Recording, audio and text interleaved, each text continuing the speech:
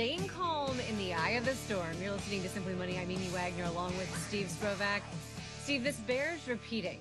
You do not build a boat in the middle of a storm, right? You build the boat during calm times. That is your financial plan. The reason why you don't want to figure out what you should be doing with your money during times when, let's see, inflation is 40-plus year high. The market is all over the place. You feel like you need Dramamine to check the financial news headlines. Not a pretty picture out there. It's not, and I am seeing more anxiety out of investors than I have seen since 2008. I mean, people are I'm going to call them freaking. I mean, a lot of people are really concerned. I think we've reached the point of freaking, yes. Yeah, and I get it completely. I saw an article over the weekend about expect another big drop before we hit bottom. What are they supposed to do when they see nothing and hear nothing but negative, negative, negative? So let's put some perspective on it. Yes. If I were to ask you, how many times has the market recovered from a bear market, right? And we are kind of dangerously We're right close. On the edge. We're dangerously close to that precipice. territory right now. Yeah, that's 20% down from recent highs, right? When the market gets there, that is a bear market. Here's the perspective we want you to hear tonight. If you hear nothing else, it is that 100% of the times, every single time, our economy has hit a bear market, we have rebounded.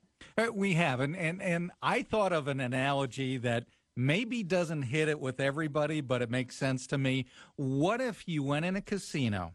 Just hang with me a second, okay? What if you walked in a casino and the rules were, you may be down as much as 30%. If you walk in with $1,000, you may see that 1,000 go down to 700. But if you stick around for at least 10 hours, you are guaranteed every single time in the past to have more money than when you walked in.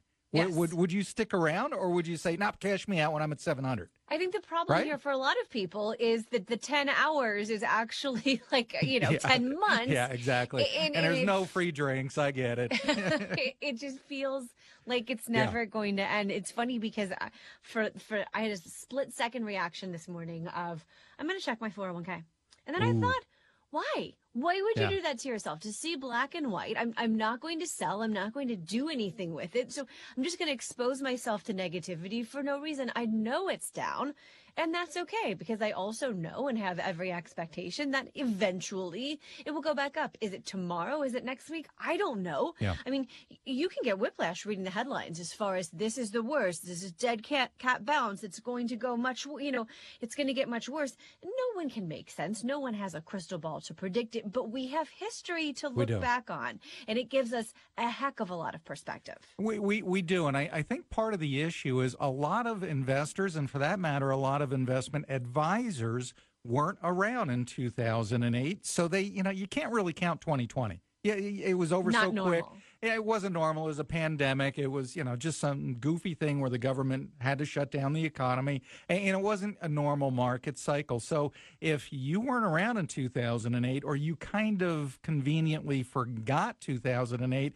this is going to feel weird. But, it's not. There were 38 bear markets and corrections just since World War II. The market bounced back, like you mentioned, every single time. The average length of decline of the Standard & Poor's 500 has been about 16 months. There have been shorter ones, one in 2020, it only lasted a month, and it might feel like forever. And if you look at just the bear markets, they were on average 10 months. So, okay, we're already 5 months into this. So is it possible, if it's the worst case scenario, that you've got another 5 months of this craziness before the next bull market? It doesn't sound so bad, but you feel, we're human. You feel like you have to do something. And I know, as, an investment advisor doing this for literally 40 years, it's the casual investor that feels like you have to do something. The real pros out there, the Warren Buffett just put $41 billion into the market. He knows that these cycles work out in our favor every time. And he says, you know what? When things take that much of a dip, I'm going to invest my money then, not when everybody feels good and thinks everything is great like everybody felt in November and December of last year. The guy's got a track record. You got to respect that.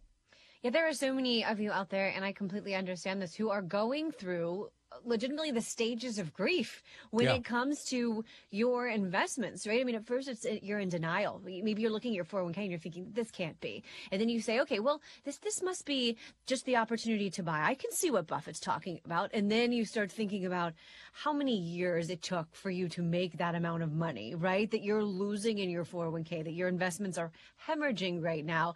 And then you go through this whole kind of where you end up at just this place of acceptance, like resignation, like it's never going to end. You're listening to Simply Money tonight here on 55 KRC.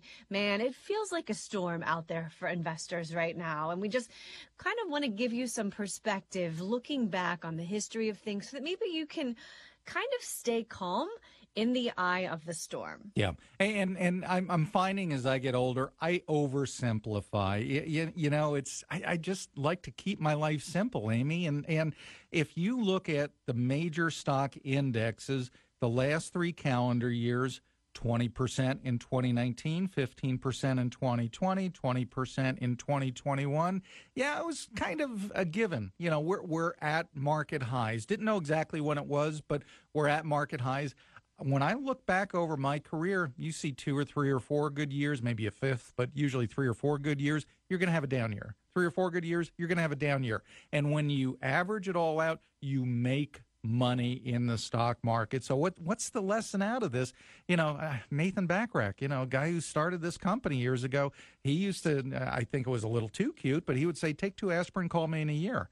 But that's really good advice, because in markets like this, they always have worked out in the past. And if you did not open up your 401k and said, I'm just going to stick to my guns and I'm going to look at it a year from now, you wouldn't have known things were bad in all likelihood, because it always has worked out. There's no reason why this time it will not work out. It's just you don't know when, and you get awful anxious while you're waiting. Well, and I think that's why your perspective of having done this for decades now, right, comes into play, because you don't get anxious on years that are down. Not at all. But to your point, usually, and this is what we've seen recently, the subsequent years are all up. And I think individual investors who just aren't diving into these things day in and day out as we are, it feels like, oh, every time I checked my 401k, it was up. Like I could do no wrong. And then all of a sudden it feels like the bottom has just been ripped out from so many, from under so many people. And it's like, what's going on? And that's, I think, how so many people kind of end up in this place of, but this time is worse. This time is different. Because you forgot what this feels like. Yeah, and we had the double whammy also. It wasn't just stocks. The protection that you put in there for times just like this. Bonds, they got crushed too. They had their worst quarter. The first quarter of this year was the worst quarter for bonds since 1980. So, yeah, you've got the double whammy. But I can say the same thing about bonds. They have always recovered, and generally it's the very next year. I don't care what interest rates are. When bonds have a down year, historically, they have been up the next year, certainly over the next 18 months. So, there again, a little bit of patience goes a long way. I just don't get why normally rational people get completely irrational and do the exact wrong thing. And they too many people conclude, well, I lost money last month and the month before. And at this rate, if I keep losing money every single month, I'm going to be out in another 2 years, totally out of money. I can't afford to do that. I got to protect myself. No, slow down, relax, deep breaths. It always works out. Yeah, may go down a little bit more before it goes up.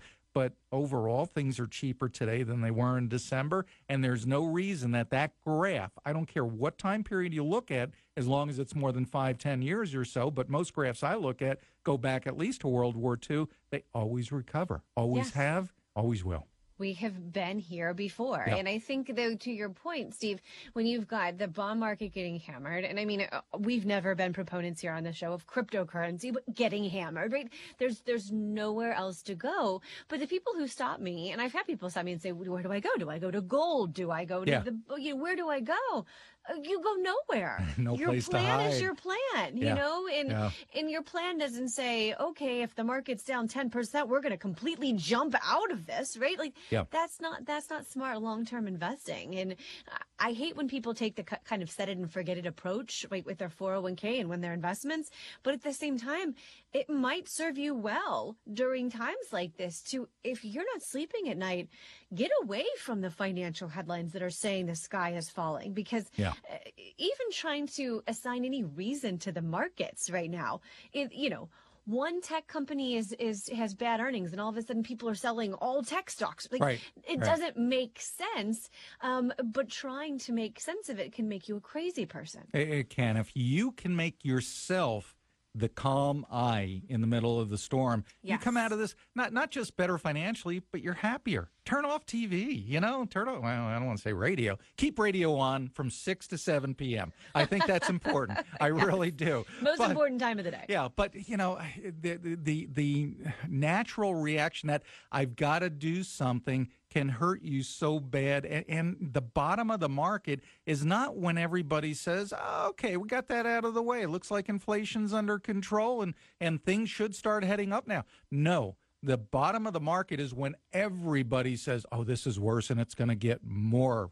It's going to get worse. It's going to get even worse. That's usually when you're at the bottom of the market. And that's why, you don't try to time the market. But the biggest increases in the major stock indexes tend to occur around the bottom. The number is actually about a third of the largest stock increases in one day of trading tend to occur around the bottom, and nobody knows when the bottom is until you're way past it. Yeah, exactly. So here's why that can hurt you by pulling out and going back in. If you invested $100,000 in just the Standard & Poor's 500 index, nothing fancy whatsoever, and left it alone over 25 years, that would have grown to about $1 million by the end of last year. If you just missed the 10 best days, and I just got done saying generally a third of the biggest days are coming off the bottom when you don't know it's the bottom. If you just missed 10 days out of 25 years, then you had $500,000 less money. Your 100,000 didn't grow to $1 million; it only grew to 500. Still decent money, but you just left $500,000 on the table because you felt like you had to do something. So again, I know I tend to oversimplify, but just set it and forget it. You'll be fine. Don't know when the bottom is, but I know things will rebound. They always have. Here's a Simply Money point. When a storm surrounds you, your best protection, well-diversified financial plan. All right, so if you're trying to figure out where can I put my money, right, to outpace inflation right now, if you're thinking about I-bonds, you're not the first in line. Ask the Treasury Department's website. We'll explain next. Plus, that lump sum pension payout, does that make sense when market conditions are what they are? The very important answer to that question in 3 minutes. You're listening to Simply Money here on 55 KRC, the talk station. You're listening to Simply Money. I'm Amy Wagner along with Steve Sprovak. If you can't listen to Simply Money every night, subscribe to our weekly podcast. It's the best of Simply Money. You'll find it on the iHeart app or wherever you get your podcasts. Straight ahead at 6:43, how you might be able to benefit from inflation or at least let it make a little less of a dent in your budget. Speaking of inflation, I think a lot of people are into I-bonds these days because of this. And man, the Treasury Department is feeling it. I-bonds, inflation bonds, right? And the Treasury Department sets how much you can get by investing in these, sort of a guaranteed return during a set amount of time. And they just said, hey, announcing these inflation protected bonds, 9.62%. You can buy them now at least until the end of October. Wait a second. So you're saying there's a government-backed super safe bond that pays 9.62% interest? Yes. With caveats, right? And there's some major caveats, yeah. But it is a good deal. I mean, it's an incredible deal. Right, yeah. Yes. So let's explain what an I-bond is. An I-bond is it's basically a different type of savings bond that, grandma and grandpa were giving grandkids decades ago. This one pays 0% fixed interest, but it pays the current inflation rate that adjusts every 6 months. So right now with inflation high, they just readjusted to 9.62%, and it's getting attention. So much so, Amy, that not only did the website crash at the Treasury Department where you buy these things, but the phone lines crashed. I mean, the government, I guess, didn't think 9.6% was going to attract interest, and they were possibly wrong, possibly not ready for it. Shocking. The Treasury Department, right? They even had to shift staff to try to manage this much higher call volume. One caveat, though, that is worth mentioning here, too, is you can only put $10,000 into I-bonds. There's another way if you buy paper I-bonds, each year that you can buy an additional 5,000 more. So you're capped. So, yes, they can make a lot of sense. Especially for a longer term investment. But just keep in mind, you can't take everything out of your 401k and buy I-bonds where you're going to get close to 10%. That's not what this is. Yeah, just before you rush out and try to put as much as you can into them, be aware they are 30-year bonds, 30-year maturities. You cannot, I believe you can't even sell them in the first year. And between years 1 and 5, you give up, I believe it's 3 months of interest. But that's about it on the negatives. I mean, they do pay 9.62% interest, and the interest rate readjusts every 6 months with the inflation rate. So if, I hope, inflation goes down, you will not be getting 9.6 for 30 years. You'll get it for the next 6 months, and if inflation drops a little bit, then your interest will drop a little bit. But it would have to drop a lot to match CDs. It's not a bad deal. Yeah. So, Steve, for people who have a pension, there's this kind of age-old question that you face at some point as you get closer to retirement, and that is, do you get the monthly payout or do you get the lump sum payout? And I think there's a lot of people who are wondering right now if current market conditions, right, with these rising interest rates kind of play into the equation. Do they make a difference now? Yeah, they kind of do. And I what we're talking about is in the old days, you never had this option, Amy. In the old days, okay, your pension, most people just called it their retirement from their company. It was a fixed payout and maybe you'd leave. You got the same check every month? Yeah, you got the same check and it was guaranteed for life, and maybe 50% would go to your spouse, maybe 100%. You had that option. But I started seeing it about 15, maybe 20 years ago. Lump sum payouts. And when people are presented with a choice of, a couple $100, $1,000 a month, or, hey, here's this big pot of cash, you want it?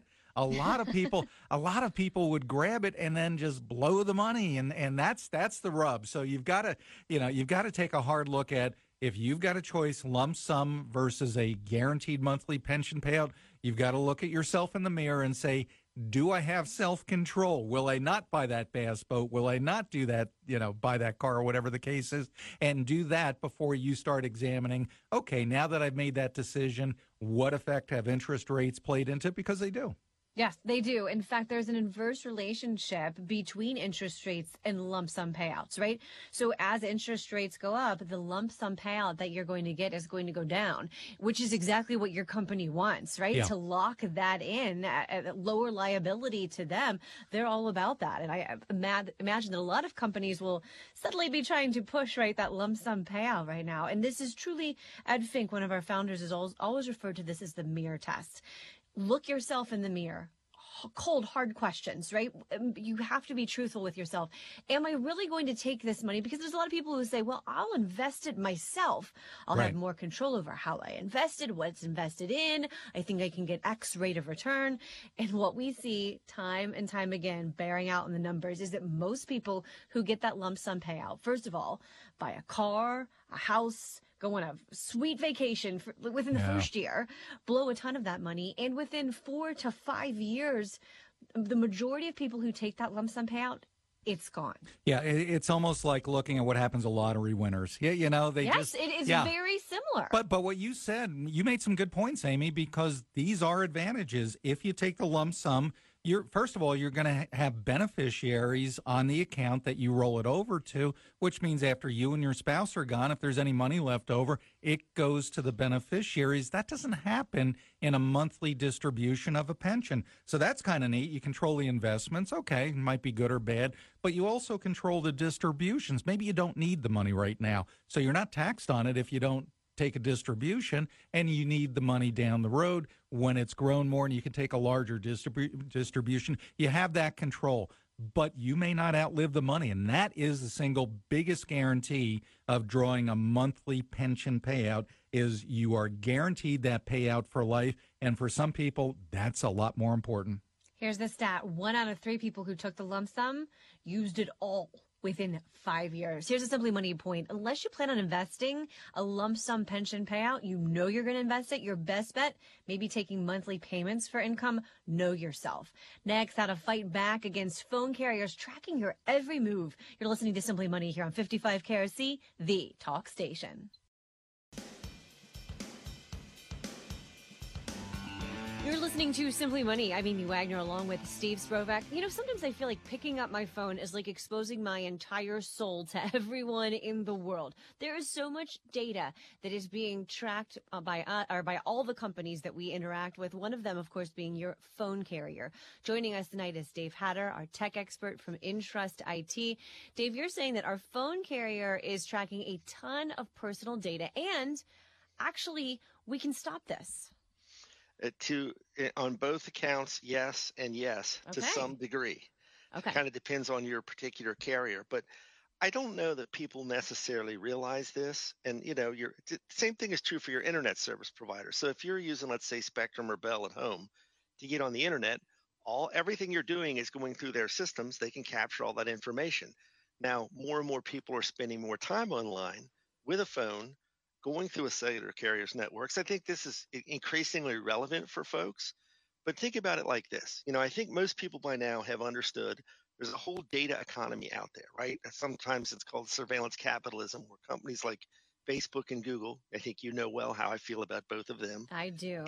Essentially make all their money off you. You are not their customer, you are their product, right? They are monetizing your data to make all these services free or at very low cost. So, when you're using their platforms and such, there's a certain trade-off there. And, if you agree to that trade-off, you see value in their services, so be it. I don't know that people, though, necessarily get how much data their cellular carrier or their internet service provider can collect. That is the key. I think you are exactly right there, Dave. I think that there's so many people, they track when I'm on it and when I'm not on it, right? Or just very basic information. You would be astounded at what companies can glean about you from your usage, from where you're going on your devices, all kinds of places. I don't think anyone even understands, most people don't understand the tip of the iceberg there.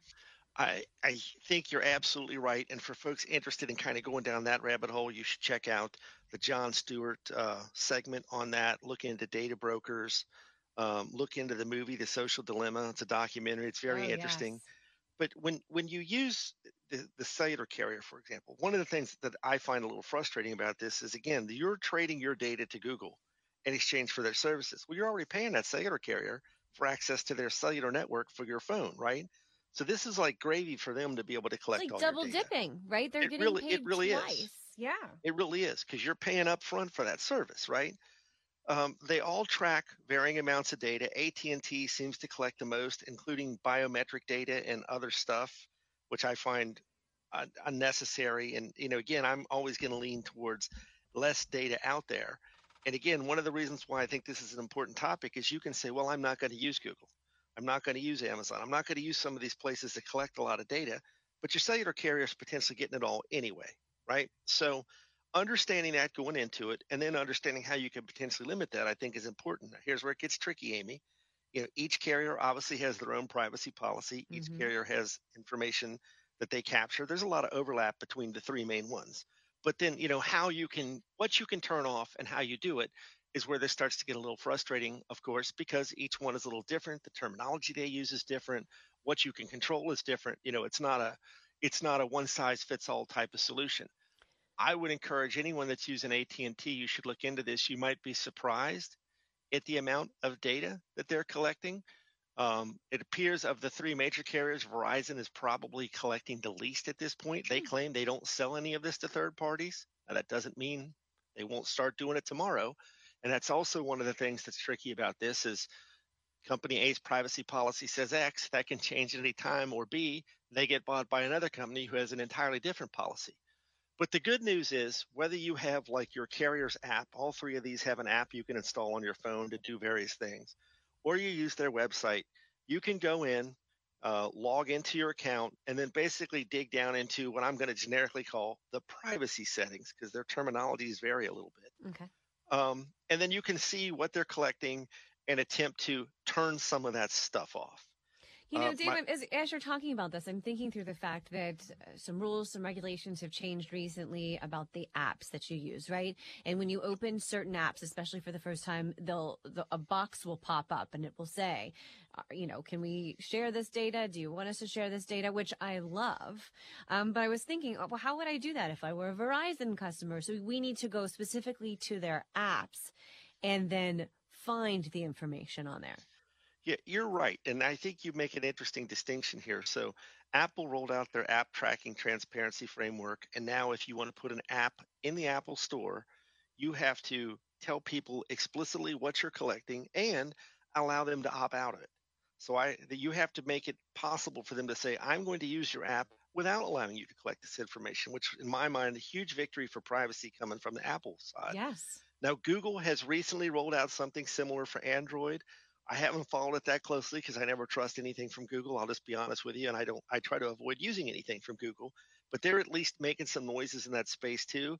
Neither one of those would help you here though with your cellular carrier, because whether you use an app on an Apple phone or you just open a browser, well, technically your browser would be an app on an Apple phone or on an Android phone. All of your traffic, right? If you're connected to Verizon's cellular network to get on the internet or T-Mobile's or whomever, all of your data, everything that's leaving that phone and going out to the internet and coming back is going through their network. They have it all, right? Unless you're using something like a VPN to encrypt that data, they've got it all. So even with something like the Apple Transparency Tracking Framework, it's helpful to a point, but it's not going to stop your cellular carrier. And that's where you'd have to get into looking at these settings and trying to limit the amount of data they're collecting. If that's something you're concerned about, and I'm just, again, want to go on the record and say, in general, the less information about you that's out there, the better, because it's less likely that a hacker can get it through a breach or a leak or something, and then figure out how to use it against you at some future point. All right, you just closed that loop for me because I wanted to get to that point about, okay, why should we be so protective of our information? Obviously they're going to sell it to marketers to help try to market things to me, but from an even, more granular perspective here, they can use this information, right? It gets into the wrong hands of people, and then they can have access to bank accounts, credit card information. They can do a lot of damage. Yeah, and again, I'm for more privacy in general, but then I'm a nut. You know that. From a practical standpoint, for most people, You're not a the nut. reason why it matters is because as these giant databases are built by data brokers and more information is collected about you, when that gets sold to someone where it's leaked or it gets hacked or whatever, however it gets out into the hands of the bad people, the more information they have about you, the easier it is to impersonate you. So let's say, for example, I have a ton of information about you. Mm-hmm. I break into your email account because you don't have MFA, you don't have a good password, and I email all of your contacts. And because I have this information about you, I can send very authentic mails that seem like it's really from you, or texts or whatever. Or more importantly, probably though, is the flip side of that, where I want to break into your bank account. I use the forgot my password. It sometimes walks you through those security questions. What high school did you go to? What's your mother's Mm-hmm. maiden name? What was your first dog? If I can get that information somewhere about you, especially if I can get it off some dump on the dark web somewhere, I'm into your account. Or 30 seconds on your Facebook page, right? I mean, it's not hard to find this information. Yes. Sadly, Amy, it's not.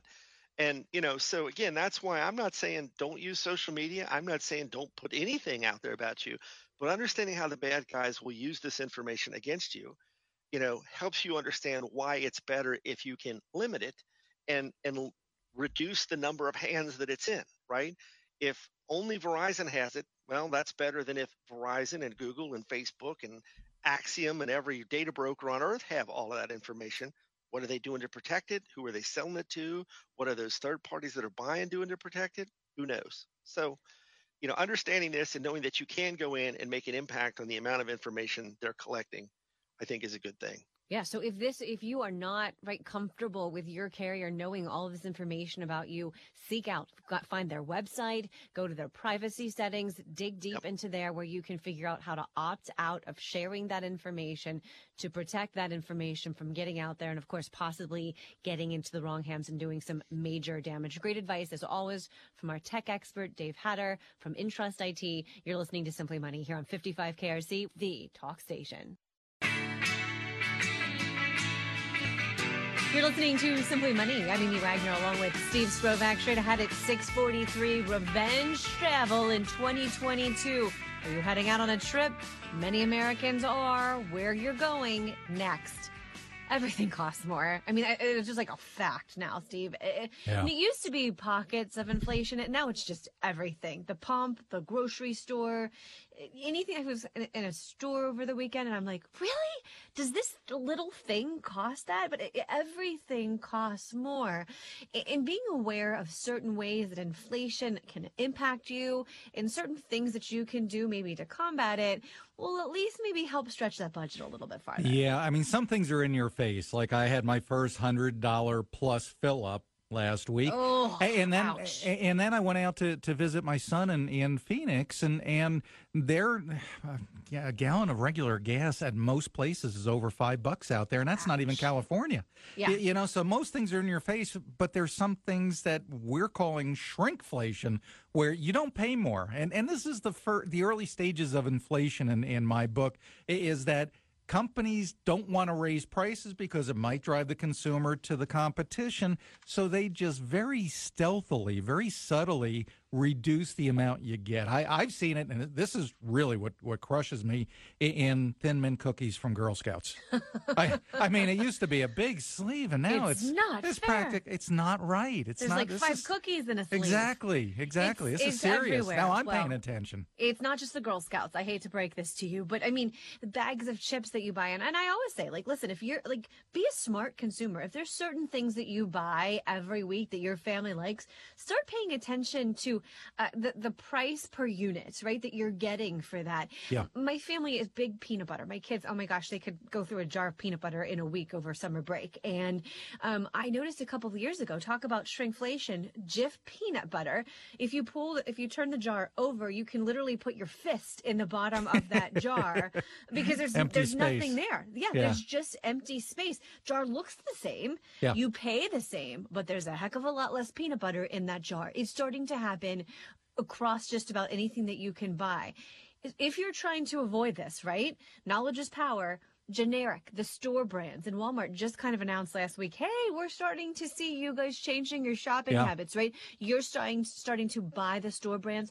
Those are the last ones that try to play this game with shrinkflation, where you're going to get less in the packaging and pay the same. Well, you know, when wages were up and life was good and pre-pandemic and all that good kind of stuff, or even during the pandemic, you're not flying, so you're saving money. You're not paying attention to this stuff. People are paying attention again. I have a warning, Amy. Don't turn your wine bottle upside down. You might be very disappointed because they've been doing this for years with that little trick. No. Yeah. That's a good point. Here's another thing you can do, if possible, and you're someone who's getting close to retirement age, delay Social Security, right? For every year that you're not taking that Social Security benefit, it's a guaranteed 8% past full retirement age, up to the age of 70.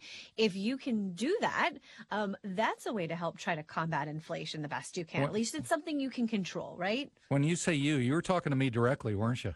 About Social Security. Hey, But you knocking on Social Security's door. It is. Yeah, you know, they'll get you in other ways. They'll raise Medicare premiums, which everybody who's drawing a Social Security benefit, they're nodding their heads right now. Yeah, in one door, out the other. But it's the truth. I mean, you do get a legitimate cost of living increase on Social Security. It doesn't seem like it's a lot, but it does add up. And you know, I'm seeing other things occur as inflation is, you know, we're getting inflation after we're coming out of a pandemic.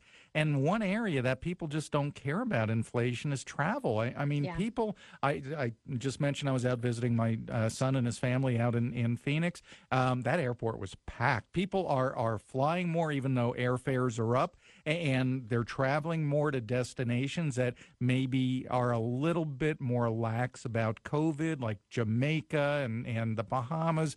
We're seeing a lot more travel like that. Yeah. Ask yourself during this time, as everything is more expensive, what's the most important thing to me, right? To my Yeah. family.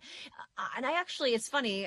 I actually came to this realization over the weekend. Travel is so important to our family. Like, we love those experiences, but we're spending way too much on food right now. And I've gotten to the point where this week I'm going to sit down and meal plan better, right? What can we Right. buy that, the kids are starting to get out of school and everything's so much more expensive because they're here for all the meals. I'm going to do a better job about planning it because you have to when prices are up this high. So yeah, we'll still spend on travel, but we will take intentional steps to try to cut back on food. And I think that's where a lot of us find ourselves now. Here's the Simply Money point. We can't control inflation, but we can control how we live with it. Coming up, airfare and gas prices are way up, but it's not stopping you from doing something we're calling revenge travel. What that is, what it looks like, where you're going. Next, you're listening to Simply Money here on 55 KRC, the talk station. You're listening to Simply Money. I'm Amy Wagner along with Steve Strovak. Steve, as we talk about inflation, right? Everything costing more. It doesn't matter, I think, to a lot of us when it comes to travel this year. Delta had its biggest month in company history in March, right? More people booking flights during that time than ever before. Yes, gas prices are up, I think, 40 cents a gallon over just the past month. Yet we're still going to go out and travel. Revenge travel. It's this pent-up demand for travel during the pandemic. Okay, and so maybe now the worst of it's over. And yes, like, we're getting smacked in the face with inflation, but I think there's a lot of you out there, and I get it because I'm one of you. I don't care. Like, I still have to travel. The price of fuel is up, whether you're driving a car or you're hopping on an airplane that obviously burns fuel.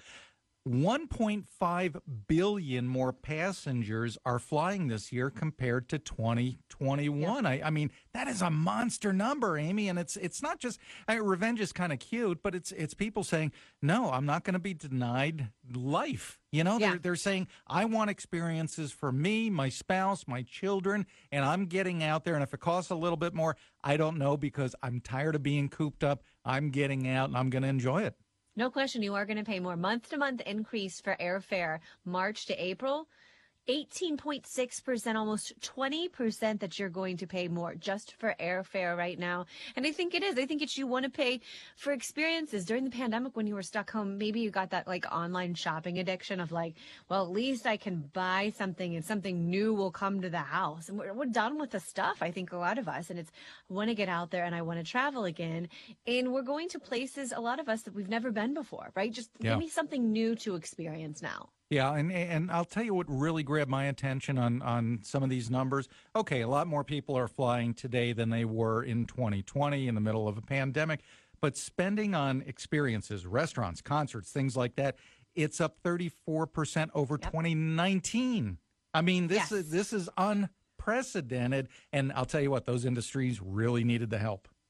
Yeah, and when 1/3 of you say, hey, I'm willing to actually pay more right now to make up for lost time. I just feel like I've missed out on all these opportunities. We had a Bankrate research that was out recently that said that there are a lot of consumers out there that are saying that you're going to cut back on travel this year because of inflation. And it's funny because even the Bankrate analyst that I talked to about this, he said, I don't buy it. I think we know we're supposed to say, well, I'm not going to travel as much this year because of inflation.